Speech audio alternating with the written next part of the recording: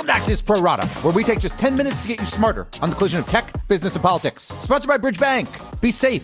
Venture wisely. I'm Dan Primack. On today's show, the new problem for an Uber-Grubhub marriage and making sense of senseless stock markets. But first, the pandemic didn't go away. Seriously, it might not be top of mind right now, given the ongoing protests, but lots of people continue to get sick and die. And in some major states, the infection rate is actually climbing. The good news? We've learned lots of lessons from the last 3 months, which should help us in the fight ahead while we collectively wait for therapeutics and vaccines. But the bad news is that our distraction from what we all thought until last week was the biggest story of our lifetimes, well, that could lead to more problems. So that was the sound of some protests near the White House last night, and it reflects two things. First, the obvious pain and frustration over racial inequalities and police brutality. Second, that America may need to prepare for a surge in coronavirus infections. The vast majority of protesters this past weekend did appear to be wearing masks, which is certainly helpful, but they also were shouting, which can put extra droplets into the air, and also were often crying from tear gas, which can do the same. And almost no one, including the police, were social distancing. The reason people were there was obviously far more important than why people were partying at Lake of the Ozarks one weekend earlier. But as we and public health officials have said repeatedly, the virus does not care about personal politics. Tom Frieden, who led the Centers for Disease Control and Prevention under President Obama, told Axios that he believes there will be another 20,000 coronavirus deaths within the next month. The question now is how America handles it, or if we even care to. In 20 seconds, we'll go deeper with Axios healthcare reporter Sam Baker. But first, this. Bridge Bank knows the ins and outs of business ups and downs and remains dedicated to providing financial solutions to the risk takers, the game changers, and the disruptors. Those committed to leveraging innovation to make the world a better place. Bridge Bank has been dedicated to providing financial solutions to sponsor-backed emerging technology and growth companies for nearly 2 decades through its national network of banking teams and offices. Bridge Bank is a division of Western Alliance Bank. Bridge Bank. Be safe, venture wisely. We're joined now by Axios' Sam Baker. Let's start here with what should seem to be obvious. Lots of states and cities are starting to open up. We're seeing pictures of people at restaurants and at beaches, and obviously people protesting in the streets all next to each other. But we're not past the pandemic, correct? No, we definitely are not. Nothing ended, and in a way, nothing changed. There's a lot that we've gotten better at in terms of dealing with the coronavirus, but the virus itself didn't get weaker. We still don't have a particularly good treatment. We still don't have a vaccine. So we're sort of in a very similar situation to the one that we've been in this whole time, which is a pretty bad situation. Does the fact that we're seeing groups of people in close proximity to each other, sometimes with masks, sometimes not, is this just pandemic fatigue from your point of view, or is it a lack of public officials continuing to bang the drums? I think there's a couple of components to it.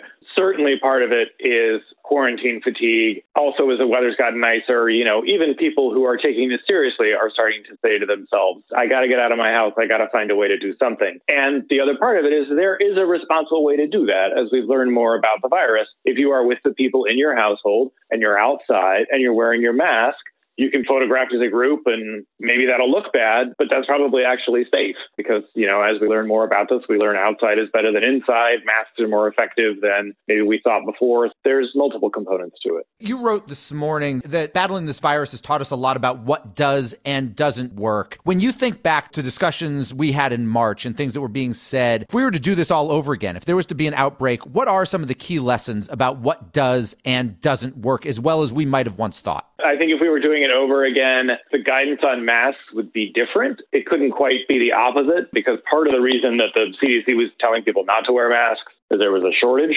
So healthcare workers didn't have enough. So you still got to work around that. But that is definitely something we've learned, that masks are more important than we thought. Another big lesson that people pointed out to me was we probably were a little bit too quick or too aggressive in canceling non-coronavirus care. Hospitals just pretty much shut down anything that wasn't COVID related. Again, at the time it was made, that decision made sense. There was some logic to it. We were afraid of our hospitals being overrun, but that didn't end up happening. And we feel like now people probably postponed a lot of care that they really needed. Then there's obviously a lot of things that nursing homes and assisted living facilities should have done. We're starting to see rising infection rates in certain states, including some large states such as Texas. You talked about how the hospitals didn't ultimately get overrun. Is there any reason from your perspective to believe that that could ultimately happen in certain places where it hasn't happened yet? Or do we feel that even though cases are rising, they're not going to rise to that extent? We don't really know. It's a great question, but it's one that public health officials in those states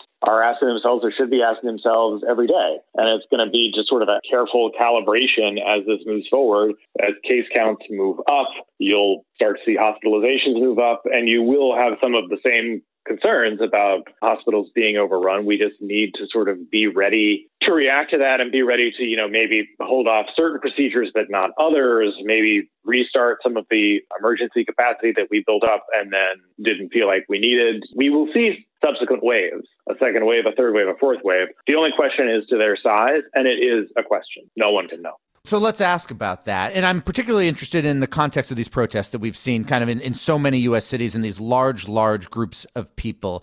Is there a reason to expect, not just believe, but to expect that these protests ultimately, one of the outcomes of them from a health perspective will be pockets of outbreak and infection because you do have so many people, not just in close proximity, but in close proximity yelling, which, puts extra droplets into the air? Yeah, and that's the main reason to expect more cases. Being outside does help mitigate the virus's spread, so that's something. But as you said, when people are in close proximity and you're yelling or coughing or tearing up, which with pepper spray, tear gas, and protests, we're seeing all three of those three things. You've got more droplets coming out of people's mouths. If you're not wearing a mask, I think there's every reason to expect that we will see clusters of new infection in these cities. It sounds like this is what you're saying, but correct me if I'm wrong, is that if we do get other outbreaks, if we get that so-called second wave, maybe not over the summer, but maybe when the weather starts to cool down in the fall or early winter, is it your belief that the lessons we've learned over the past 3 months will make us better prepared, or will we not be? Will we find ourselves in November back where we were last March? Well, we definitely are better prepared in the sense that we know a lot more about what to do, and we are more able to do some things we always knew we needed to do, testing being the main one. But that's as much about trying to sort of contain outbreaks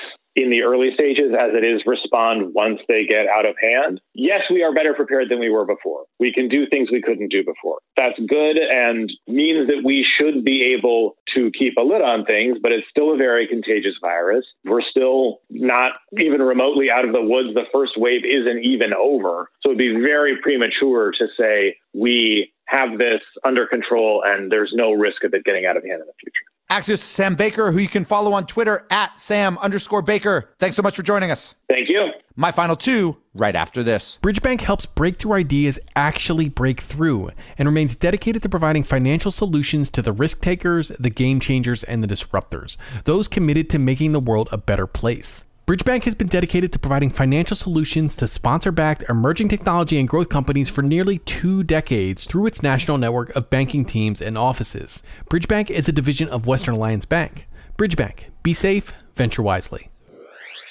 Now it's time for my final two. And first up is the latest on the merger talks between Uber and Grubhub, which would create the country's largest meal delivery service, just barely eclipsing DoorDash. Bloomberg now reports that the two sides have narrowed the gap on price, but there is still a hang-up. Grubhub wants a big payout if the deal gets blocked by antitrust regulators, something called a reverse termination fee. And it's a pretty smart request. Uber, of course, doesn't want to do that, which is a pretty smart resistance. The bottom line, political opposition to this deal, which has come even without an agreement being signed, might be working. And finally, the stock market opened flat today and also is preparing for the busiest week of IPOs since February. So if you've got an old high school economics textbook, burn it. The basic reality is that equity markets no longer seem to care what's happening in the real economy. That may not make sense, but it is the new normal. Right now, we are in the midst of nationwide protests over race and policing. Over 104,000 people are dead from an ongoing pandemic.